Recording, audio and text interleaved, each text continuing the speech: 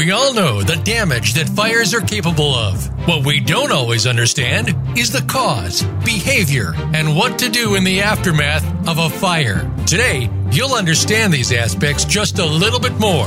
Welcome to Speaking of Fire with Mike Schlattman and Donna Ingram. We will give you tips on fire prevention, how to deal with insurance matters, and more. Now, here are your hosts, Donna and Mike. Hello and welcome to Speaking of Fire. This is your host, Mike Schlattman. I'm honored to be a past president of the International Association of Arson Investigators. I've been an expert fire investigator for now in my 46th year, still out there investigating fires. I'm the president of Fire Consulting International and the manager of Consolidated Fire Investigation Services. And this is Donna Ingram. I'm a past director of the International Association of Arson Investigators and I'm on my 31st year in fire and fraud. And welcome to Speaking of Fire. Thank you for being here, Donna, too, because Donna's not in the studio today. She's calling in, if you can tell the difference in her voice. She's calling in.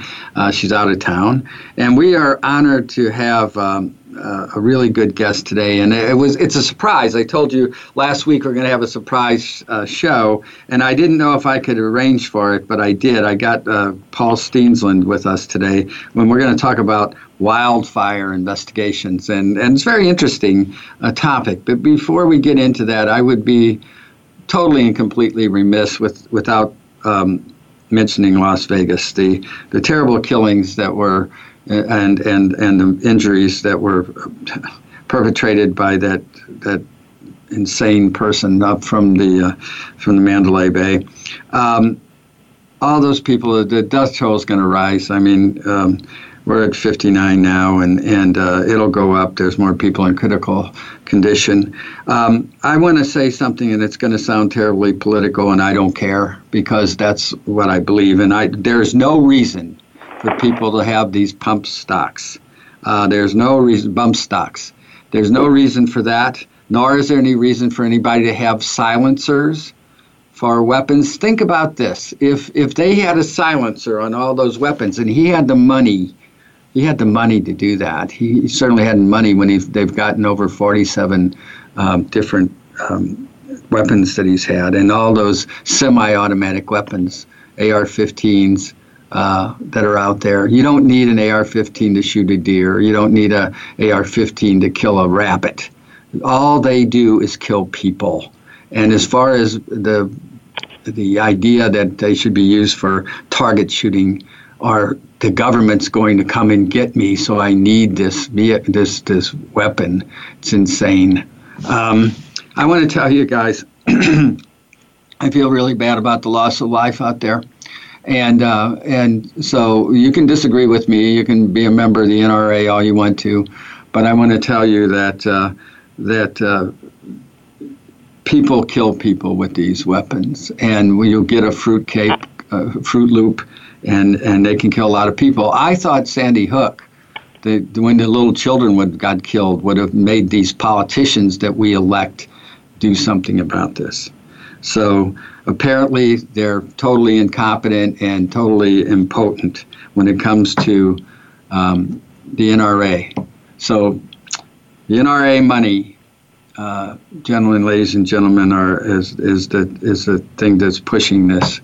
All right, so off my soapbox now. Let me tell you about a great guy that we have here, and it's Paul Steensland. He's a retired senior special agent for the National Wildlife U.S. Forestry Service. And he's a National Wildlife Investigation Specialist. He is very instrumental in fire investigations of wildland fires throughout the United States and other countries. He was on the Wildland Fire Working Subcommittee for 921, NFPA 921. He was on their subcommittee. He on 1033, the professional qualifications for fire investigators, and he owns his own company.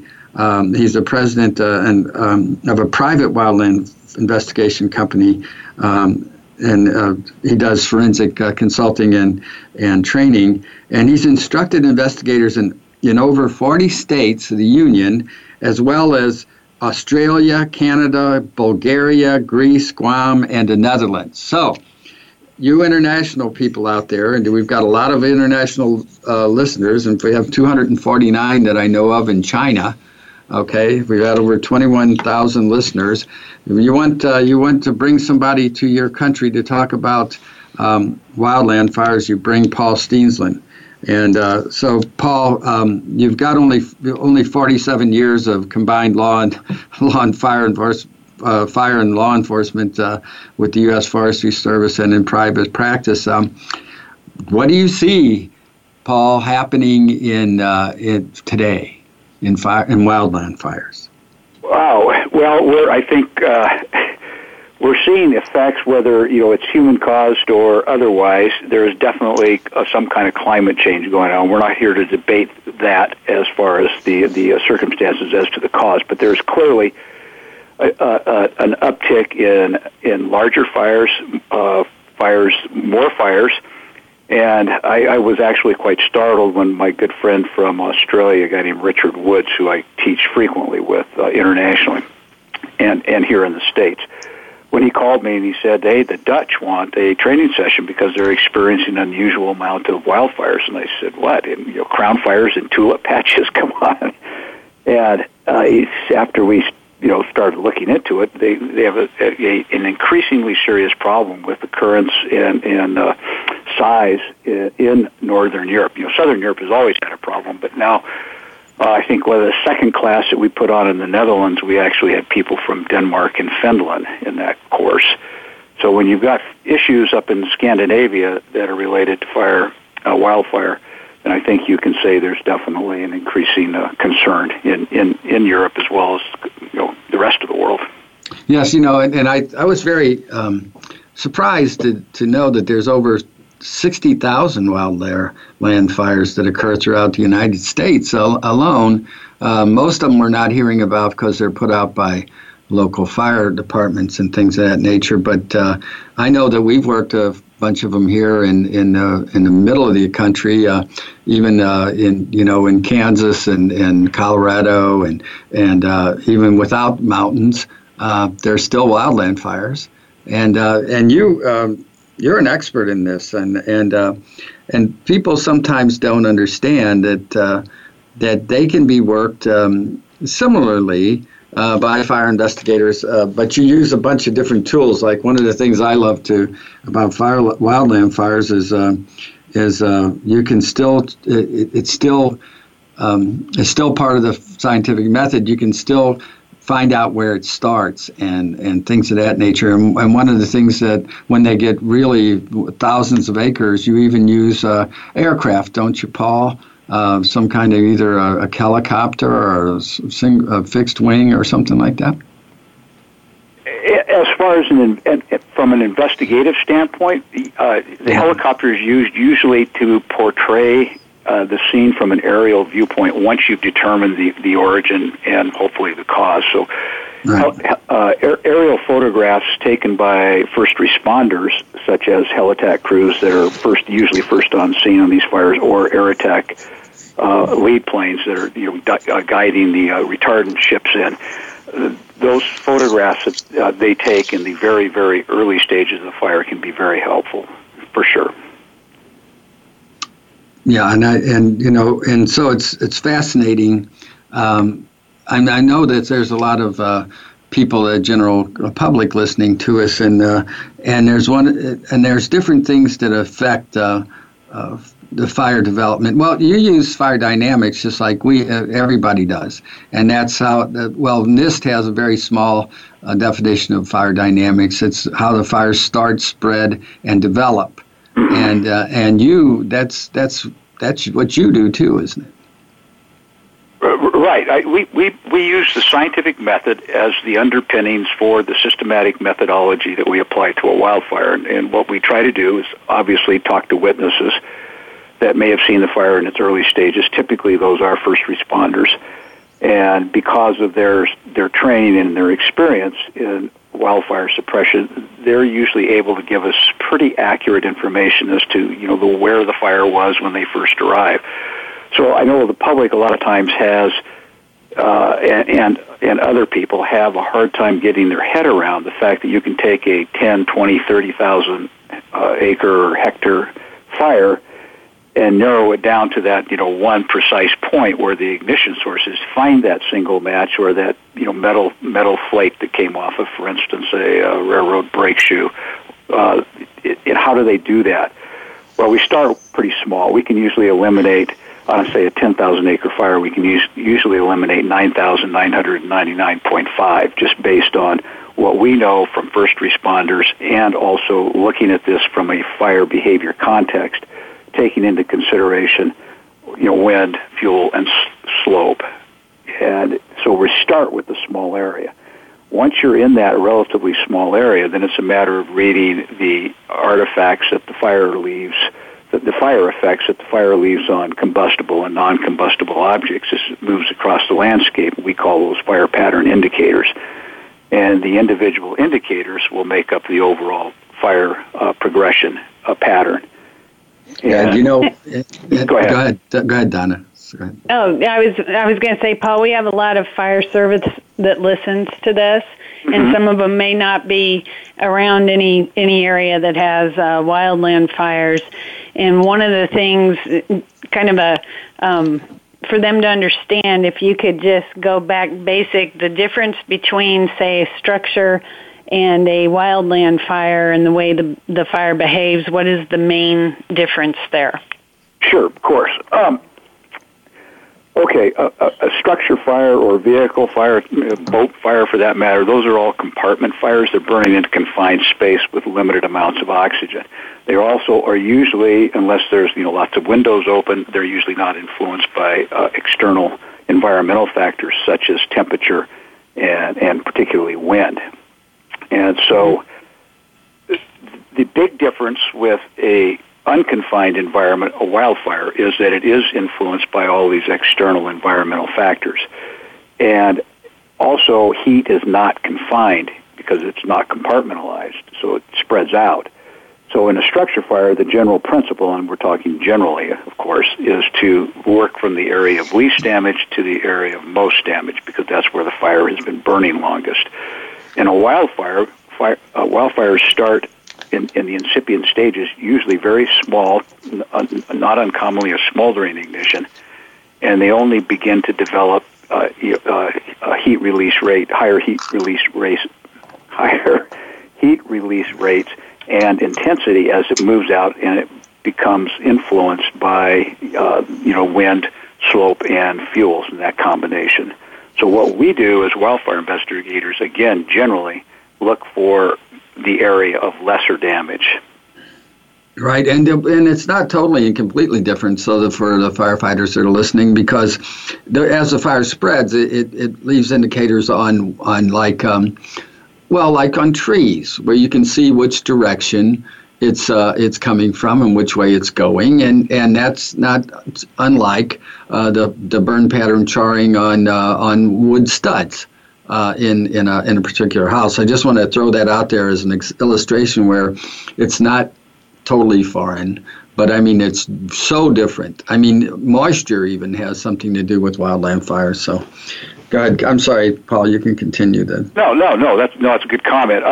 One of the things that we see is, and this kind of starkly highlights the difference, is unless you have specialized training in wildfire behavior and wildfire investigation, we commonly see people with a very professional structure fire background come in without that training and try and investigate a wildfire, and they misinterpret burn patterns. I can think of a case not too long ago. I won't name it because it's still under litigation. But the defendant's expert was a pure structure fire guy with no wildfire background. And he was completely reading indicators opposite because he was applying the principle of radiant heat exposure to what was actually an angle of char pattern, where the fire comes in low into the vegetation and then blows out the back side of it, for instance, a tree or a stand of brush, and does most damage on the downwind side. And he was looking at that and saying, well, that's where the fire came into that, because that's the most damage. So without the training, yes, the principles are there, but without the training, you don't know how to apply that training to this specialized field. And yes, I would absolutely do that. I would absolutely misread that. And that is why I was wondering. And, of course, you've got different fuel loads. You've got different heat packages of, if it starts in brush and it moves into a structure, correct? Correct. Yeah, and then that it also burns. It burns vehicles. All kinds of corrals, fields of different kinds of foliage, whatever. And I was interested in knowing, because we work them out here in Kansas, of course, too, and I was when I first got into it a long time ago, many years ago. It's really interesting to know that you can even tell a direction from the grass, the way it burned, the types of different fuels that are involved. Why don't you talk about just a couple of things that you would look at, Paul, in a particular kind of fire? And I'm going along the idea. See, I'm familiar with FI-210. You might want to tell them what that is, and some of the things that you guys use to like fuel, weather, topography, things like that. Okay, would you talk about that for a minute? Sure. What we really encourage people to do is to take some basic fire behavior training, wildland fire behavior training, such as the courses that we recommend strongly are the S series. That S is a designator for a suppression-based course that the NWCG, National Wildfire Coordinating Group, puts out the various training packages across the country. And the S courses are suppression. The ones that we're most interested in from a fire investigation standpoint are S190, which is basic fire behavior. Any first-year firefighter gets that level of training. S290, which is a little bit more advanced, and then ultimately S390, which is Introduction to Fire Behavior Calculations. And I personally don't believe a fire investigator can be truly competent unless they've had all three levels of the fire behavior training. Then the other courses that go specifically into fire investigation are, and this was a committee that I chaired for a while. I'm currently on it as a subject matter expert, but it's the National Wildfire Coordinating Group's wildland fire investigation. Started out as a working team, and due to governmental reorganization, it is now a subcommittee. But nonetheless, that group put out three levels: FI-110, which is fire investigation for first responders, which we encourage investigators to deliver to all their first responders. It teaches them how to recognize an origin area, general origin area, teaches them how to recognize basic potential evidence items and how to protect them, how to protect the origin area, how to identify potential witnesses and get basic witness information. So it's a really good class. It's one day. It can be done over a course of a day and a half if you want to get a little bit more elaborate. But it's a great course, and it's everybody that's put it on within their jurisdictions always comes back and says, boy, this really pays off, because we're getting pristine scenes instead of, our origin area, we find, 3 fire trucks parked and hotshot crews just walk through it. So that FI-110 is very valuable. FI-210 is the basic origin and cause determination course, which just went through a revision in 2014. And it's a week-long course. This is the course that we deliver most frequently in the United States, as well as in Canada and Australia and elsewhere overseas. It's not just been limited to the courses that I've taught. Richard Woods has dealt with people from Korea. Some guys from Canada have been over to Russia to put it on.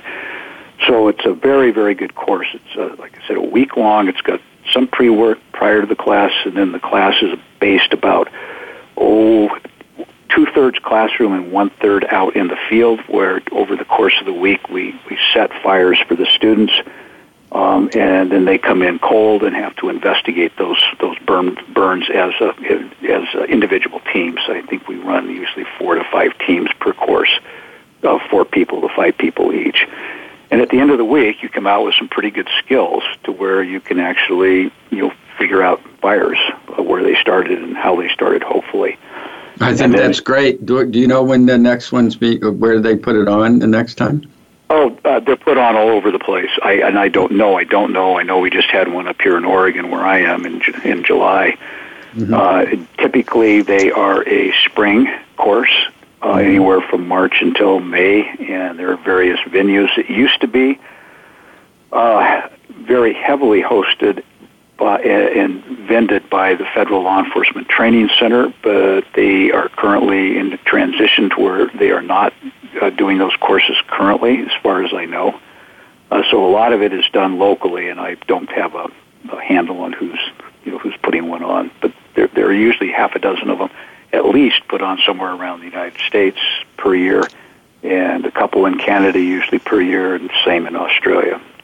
That's good. I just wanted to know so that the firefighters can have a look for them in the spring. Go ahead, Donna. Yeah, we are talking with some people in Great Britain, specifically Wales, right now, looking at a class for next year. That's still very much in the preliminary talking stages. So, hopefully the Welsh won't Welsh on that class, so we will be able to go over there.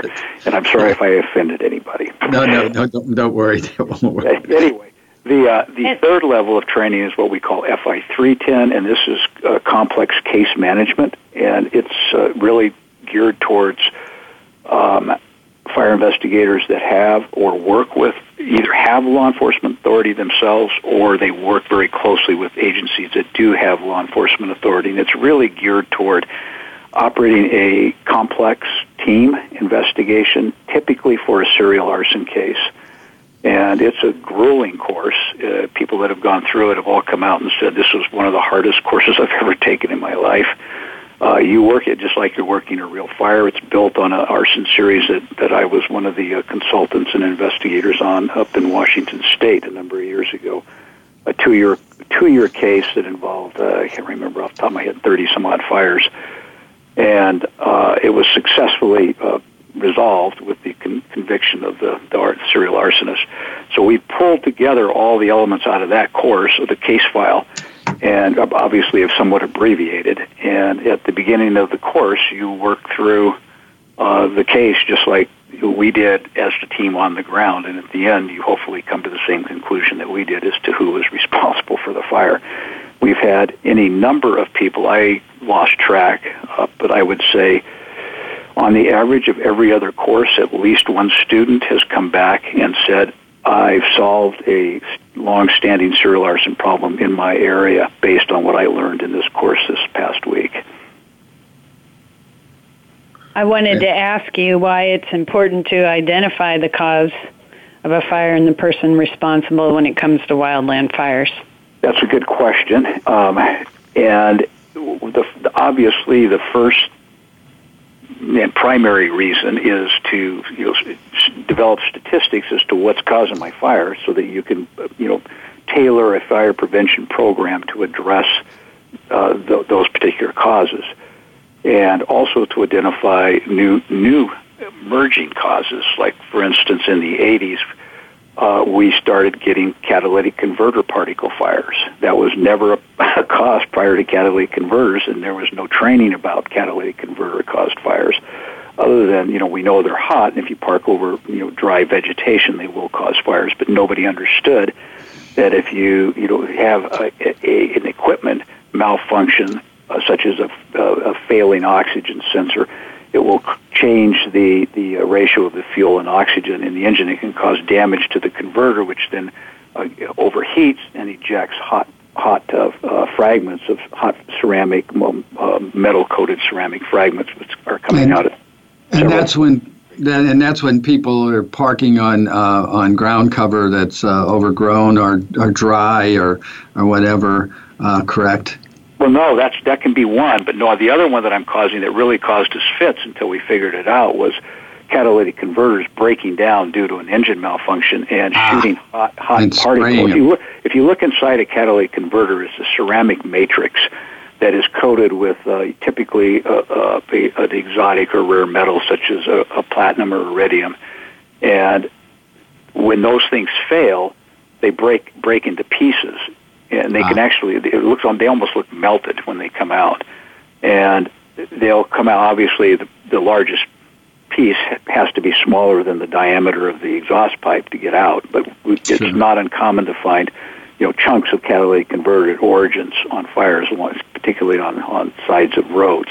So when this problem first started showing up in the 80s, nobody really understood what was causing all these roadside fires, and it was a course of several investigators all talking and sharing information that we managed to put that together and figure that out. A lot of people think it's only cigarette butts being thrown out the window, which is stupid for people to do in dry areas and stuff like that. We've only got 2 minutes left, Paul, on that. So we're going to go to break.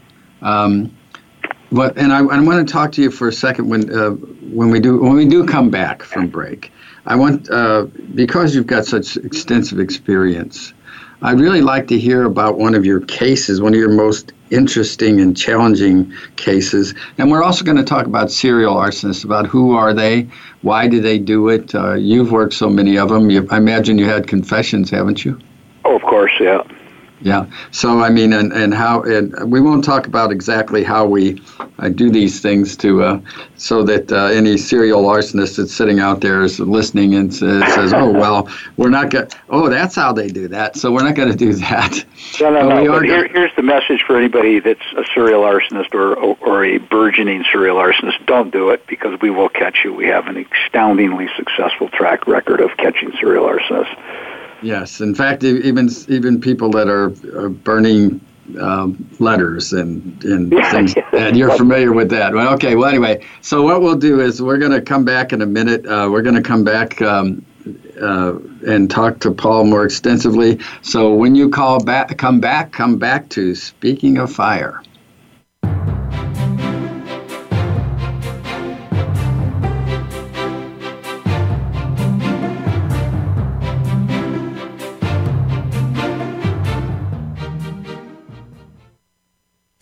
We're making it easier to listen to the Voice America Talk Radio Network live wherever you go on iPhone, BlackBerry, or Android. Download it from the Apple iTunes App Store, BlackBerry App World, or Android Market.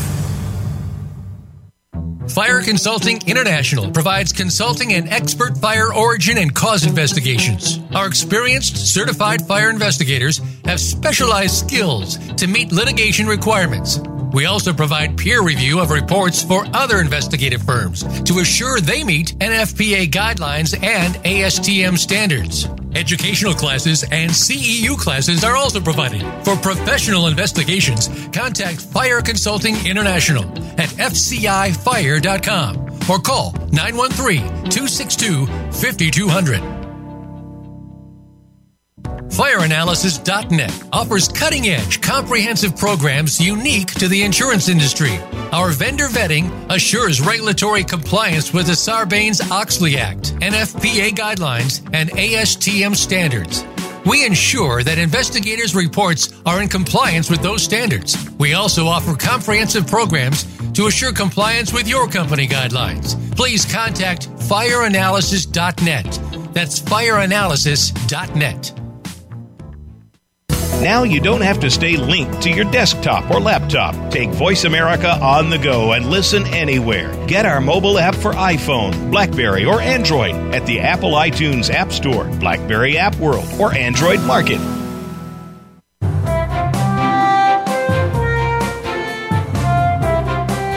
You are listening to Speaking of Fire with Mike Schlattman and Donna Ingram. To call in to today's show, please call 1-866-472-5788. That's 1-866-472-5788. You may also send an email to connect@speakingoffire.com. Now, back to this week's program. Welcome back to Speaking of Fire. Thanks for joining us. Paul, how common is serial wildland arson, and who are the typical fire setters, and why do they do that?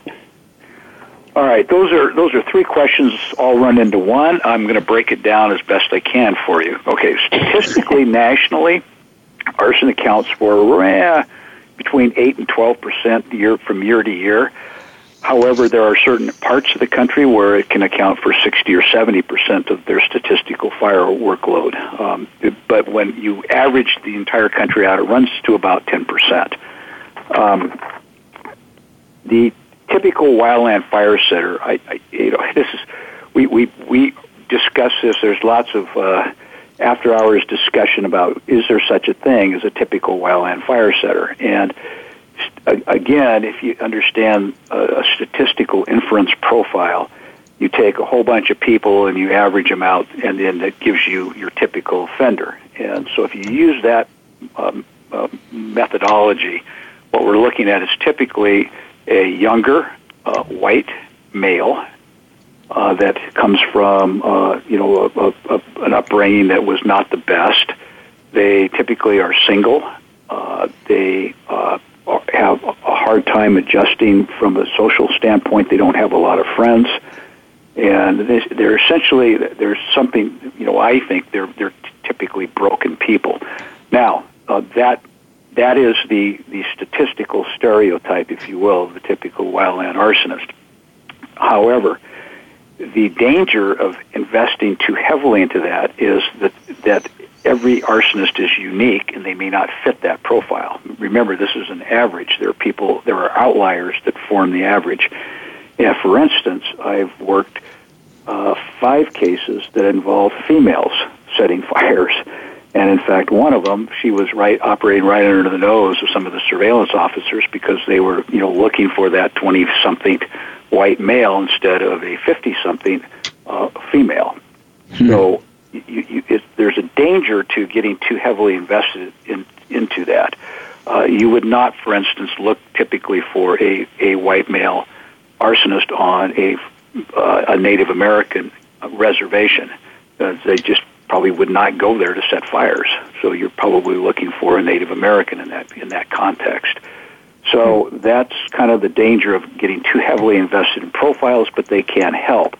And I'll give you an example. We worked a case that when we did some geographical profile work on it, and it came down to a pretty tight area. There were 3 people that lived within that area, or there were 3 residences within that area. One was occupied by elderly couple in their 80s. The other one was a vacant summer cabin. And the third house was occupied by a 26-year-old white male. And so we kind of went, it's probably our guy, rather than surveil the other 2 places. We put our surveillance efforts towards that guy, and it was successful. So right. Why do they do it? That's the third part of that question is, yes. When we look at these cases, so the FBI's crime classification manual breaks down arson into 6 broad categories. The 2 that we see most commonly in wildland fire cases is societal retaliation under the revenge or retaliation category, broad category. And it's the people that are just mad at the world. They don't have a very good life. This is a way, a good friend of mine, a retired FBI agent now, Tim Huff, and another researcher, I think it was Elspeth Ritchie, came up with this concept of power and power maintenance. And, they feel that they either have lost power in their life, they never had any to begin with, or they want more, and this is a way that they can feel powerful about themselves. The other motivation that we see frequently, and this is somewhat shocking, is I did some research before I retired. I looked at 65 successfully resolved arson cases and found out that statistically, out of those cases, about 30% were of the suspects were firefighters, primarily volunteers, but nonetheless still fire service. And this certainly is not to take anything away from the volunteer firefighters in this country, because they do a great job. There is over 1 million of them, I believe, and the vast, vast majority of them are not arsonists, serial arsonists. But so that category is excitement recognition, the hero fire or the vanity fire. Well, that's interesting that you say that, because I was going to ask you how a person could possibly know, or do they know, the type of devastation they're going to cause? I don't. I think in some cases, yes. I think in the majority of cases, no. There was a case that I was involved with CAL FIRE shortly after I retired. They brought me on board as a consultant, and that involved a volunteer fire captain who had been setting fires for close to 20 years. And in his case, he clearly was attempting to, in my opinion, to cause massive amounts of damage. He would wait until there was a north or an east wind event to set fires. A number of his fires got over 30,000 acres, and many others into the thousands of acres. So yeah, I think some do, but most don't. They're just, it's about causing the fires. Getting the big fire is not necessarily their motivation. Yeah, you've had such a wonderful career here, and I know you're still working privately. What was one of your most challenging arson cases or interesting ones? Well, they're all interesting and they're all challenging. I think we've been doing this long enough that we know that if we bring enough resources to bear, enough effort, if we spend enough money, that we will eventually catch the person if they keep lighting fires. It's just inevitable. I can only think of one case that I did not catch the perpetrator. I know who it was. I am quite convinced I'm right, but he quit setting fires before we could not quite close the loop on him. And I've monitored him over the last 15 or 20 years, and he has not set fires since. I'm pretty sure of that. But anyway, they're all challenging. They're all interesting. But probably one of the most demanding ones was a fire called the Hayman Fire. It occurred in Colorado in 2002, I believe, and the fire was at that time. It's since been superseded by at least one or two other fires. It was the largest fire in the history of the state of Colorado at the time. 64,000 acres, I think it burned, something like that, 164,000, maybe that's what it was. But anyway, that fire was challenging because it was started by a Forest Service firefighter, a female firefighter named Terry Lynn Barton. And I accidentally stepped on that, didn't I? Go ahead. What's that? No, say again. No, is that to say, that's the one I accidentally mentioned earlier? Oh, yes, that's the one, the Love Letter Fire, yes. Yeah, that's it. Hey, go ahead. Quite a notorious fire, but the interesting aspect of that was almost literally a year to the day of a class that I'd helped put on back in Boise, Idaho, the previous year. There was a student in there named Kimberly Jones, and she was almost brand new to the Forest Service. She had come from the Environmental Protection Agency as a special agent, and prior to that, she had worked in, of all places, Kansas City, Missouri, as a detective for the police department. And so she had some really good law enforcement background. She had terrible fire suppression background.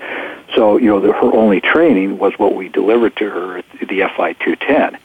So, so imagine a year from that class, and I get a phone call from Kim, and she said, I don't know if you remember me, but I was in your class in Boise, and of course I remember you, Kim, because she was one of the better students, very enthusiastic, very paying attention and really absorbing what we were delivering.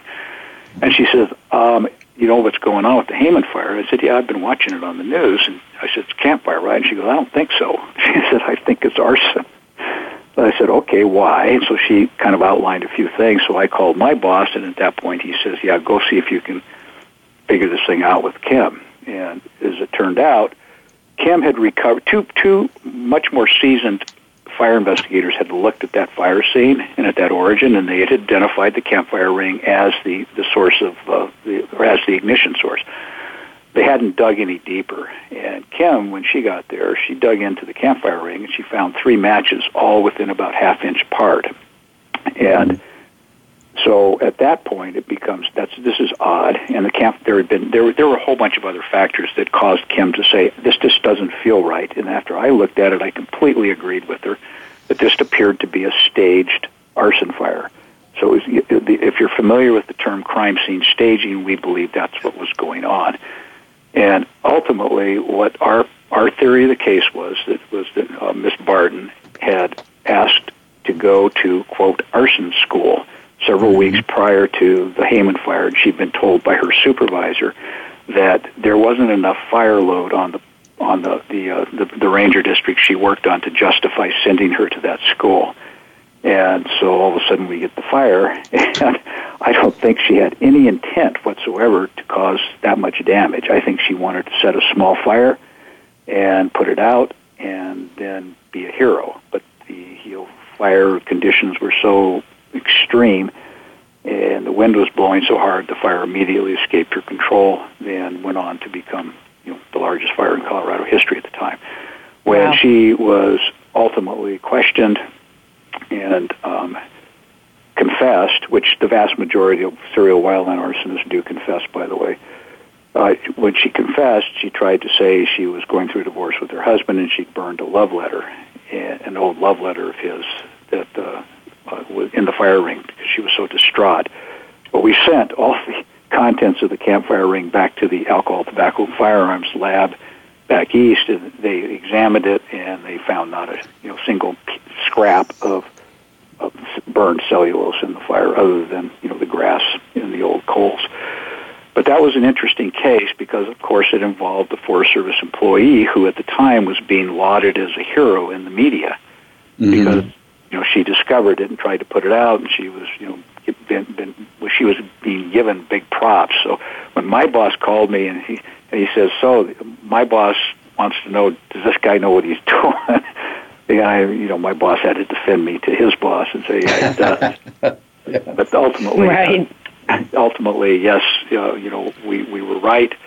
She, didn't truly confess. In my opinion, she didn't tell the truth totally, but she did admit to starting the fire, and she did ultimately serve almost 6 years in federal prison.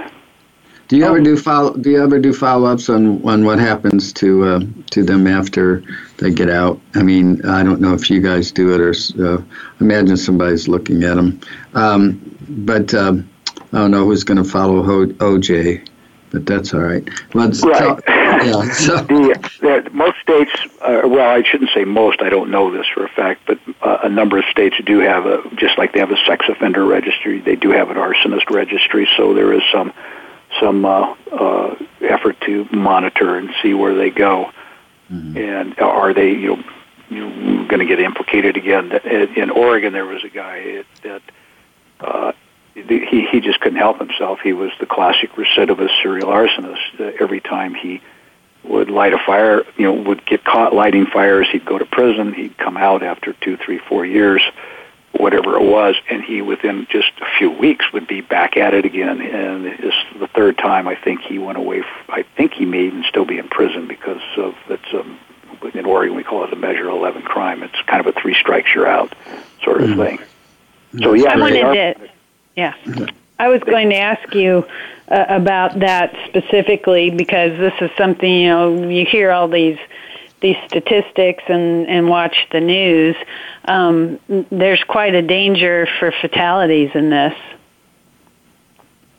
Oh yeah, with any fire. I mean, once you release the fire genie out of the bottle, you lost all control of it at that point, 99.999% of the time. So, where it's going to go from there.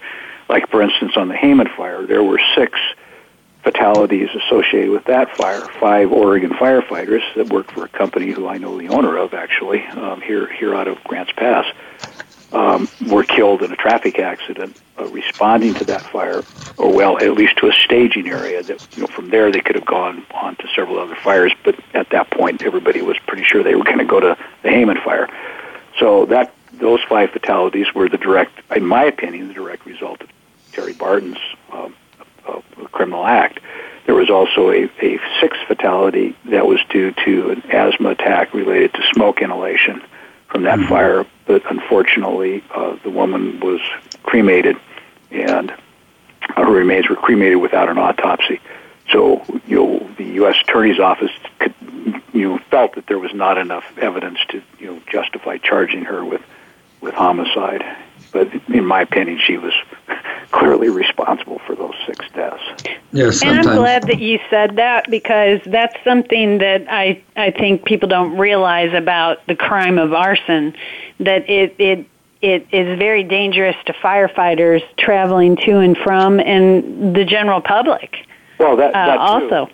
And on the line, I mean, all you have to do is look at the Raymond Lee Euler case down in San Bernardino, who he is currently sitting on death row now, the first person ever to be given the death penalty. In the serial arson case, he lit the notorious Esperanza fire, which was one of a number of fires he lit over a 2-year period, Esperanza being the one that culminated in the deaths of 5 Forest Service firefighters when they were entrapped and overrun on that fire. They used to call them smoke jumpers, the firefighters that jumped in there. Now they're calling hot shots now.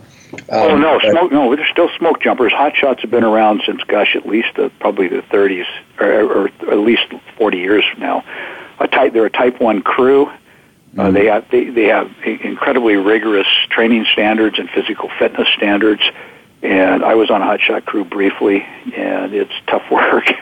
I mean, you have to admire anybody that's on a hot shot crew. They are typically the Green Berets of firefighting, if you will, at a ground level. They don't parachute in; they drive and then walk into the roughest parts of the fire. In fact, I'm going to put a plug in for a movie that's coming out here this month. I think next week. What is it called? Only the Brave. I believe. But anyway, I was going to ask you about that. What's the name of it? I think it's Only the Brave. I think it's Only the Brave, but it's got some pretty good actors in it, and it, from what I've seen of the trailers, it's got some incredibly realistic wildland fire footage. It's the story of the Yarnell fire and the Granite Mountain hotshot crew. That was the entire crew minus one guy was wiped out on that fire, so 19 deaths. Okay, and that was not an arson fire. That was a lightning strike that caused that fire. Yeah, let's talk about that for a minute. There's different types of things that cause wildland fires, and some of them can be lightning. That happens particularly in mountainous areas, I think. And then you also can have electrical malfunctions, a line falling. You can have people smoking cigarettes and throwing them out the window, although that's a little bit more... Well, anyway, and moisture has a lot to do with it. And I've worked fires where there were bales of different kind of materials where, in fact, you helped me out on one, and you don't even know you did it. But if you remember when they had the handbook, in WCG handbook, you were nice enough when I was president of the International to help me get you some funding for that, if you remember. No, you were nice enough to give us funding to finish the writing on that. We still very much appreciate that you did that, Mike. No, but what I'm saying to you is that that handbook came in very it's been very handy for me, and now but the new one, oh my gosh, that's gigantic. Anyway, the bottom line is that that's still handy, and so people don't realize that there's a certain orientation that has to be, a certain moisture content, a certain topography, a certain there's all kinds of different things that go into wildland fires, not only the fuel, but the factors for the ignition of those fuels. And anyway, so it's a real specialty. And I applaud you for having that, because you've taught a lot of us fire investigators so much. What do you think the most challenging thing is for you in fire investigations? I mean, is it the documentation? Is it the evidence collection? What is it that you think is really something that you have to deal with every time?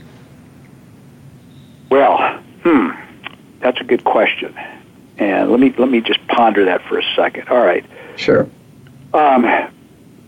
Most of my work now is after the fact consultation, although I am doing some active investigation. And I'll give you an example. You talked about electrical cause a more recent case I was involved with that started in 2012 back in Wyoming, and an associate and a guy named Alan Carlson, who I think actually is a better fire investigator than I am.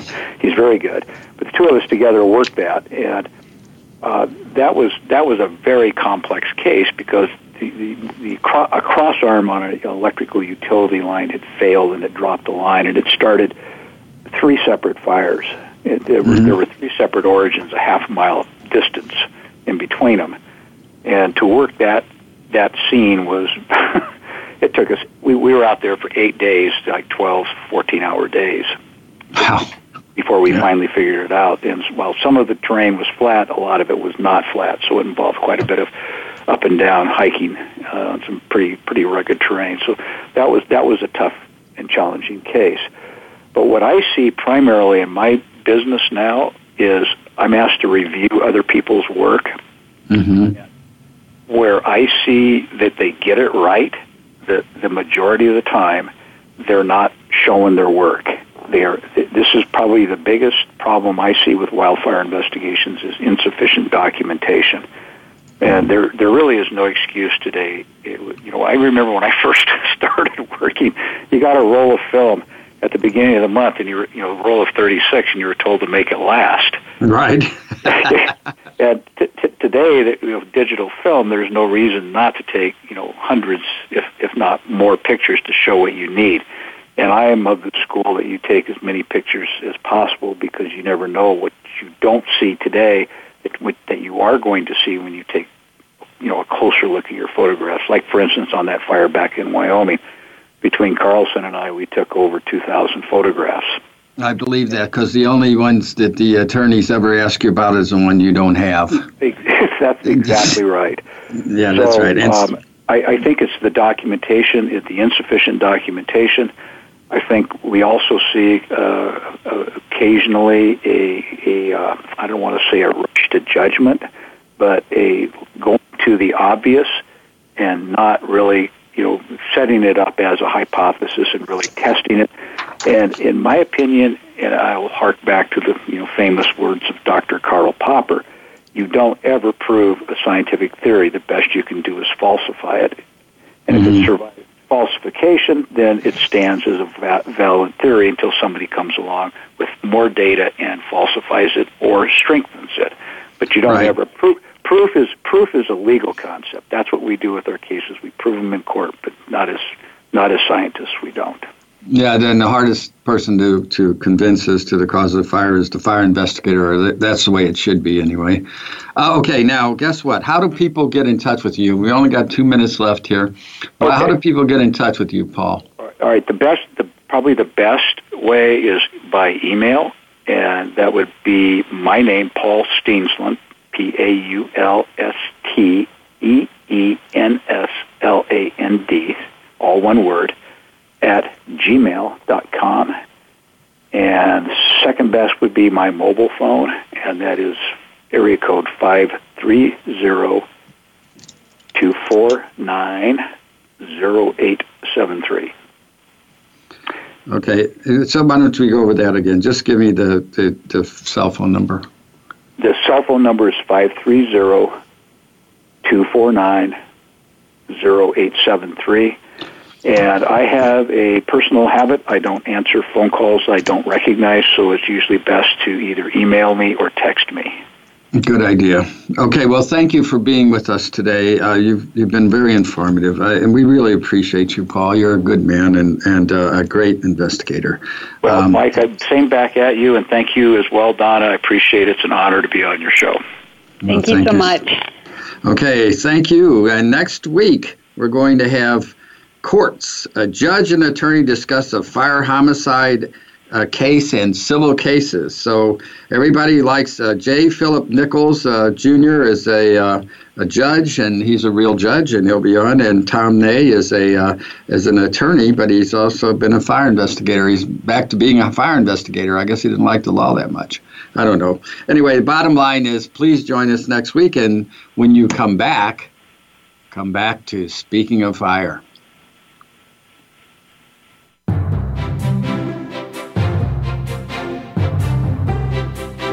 Thank you for tuning into Speaking of Fire. Please join your hosts Mike Schlattman and Donna Ingram for another edition of our program next Wednesday at 11 a.m. Pacific Time, 2 p.m. Eastern Time on the Voice America Variety Channel. Remember to be careful this week and every week.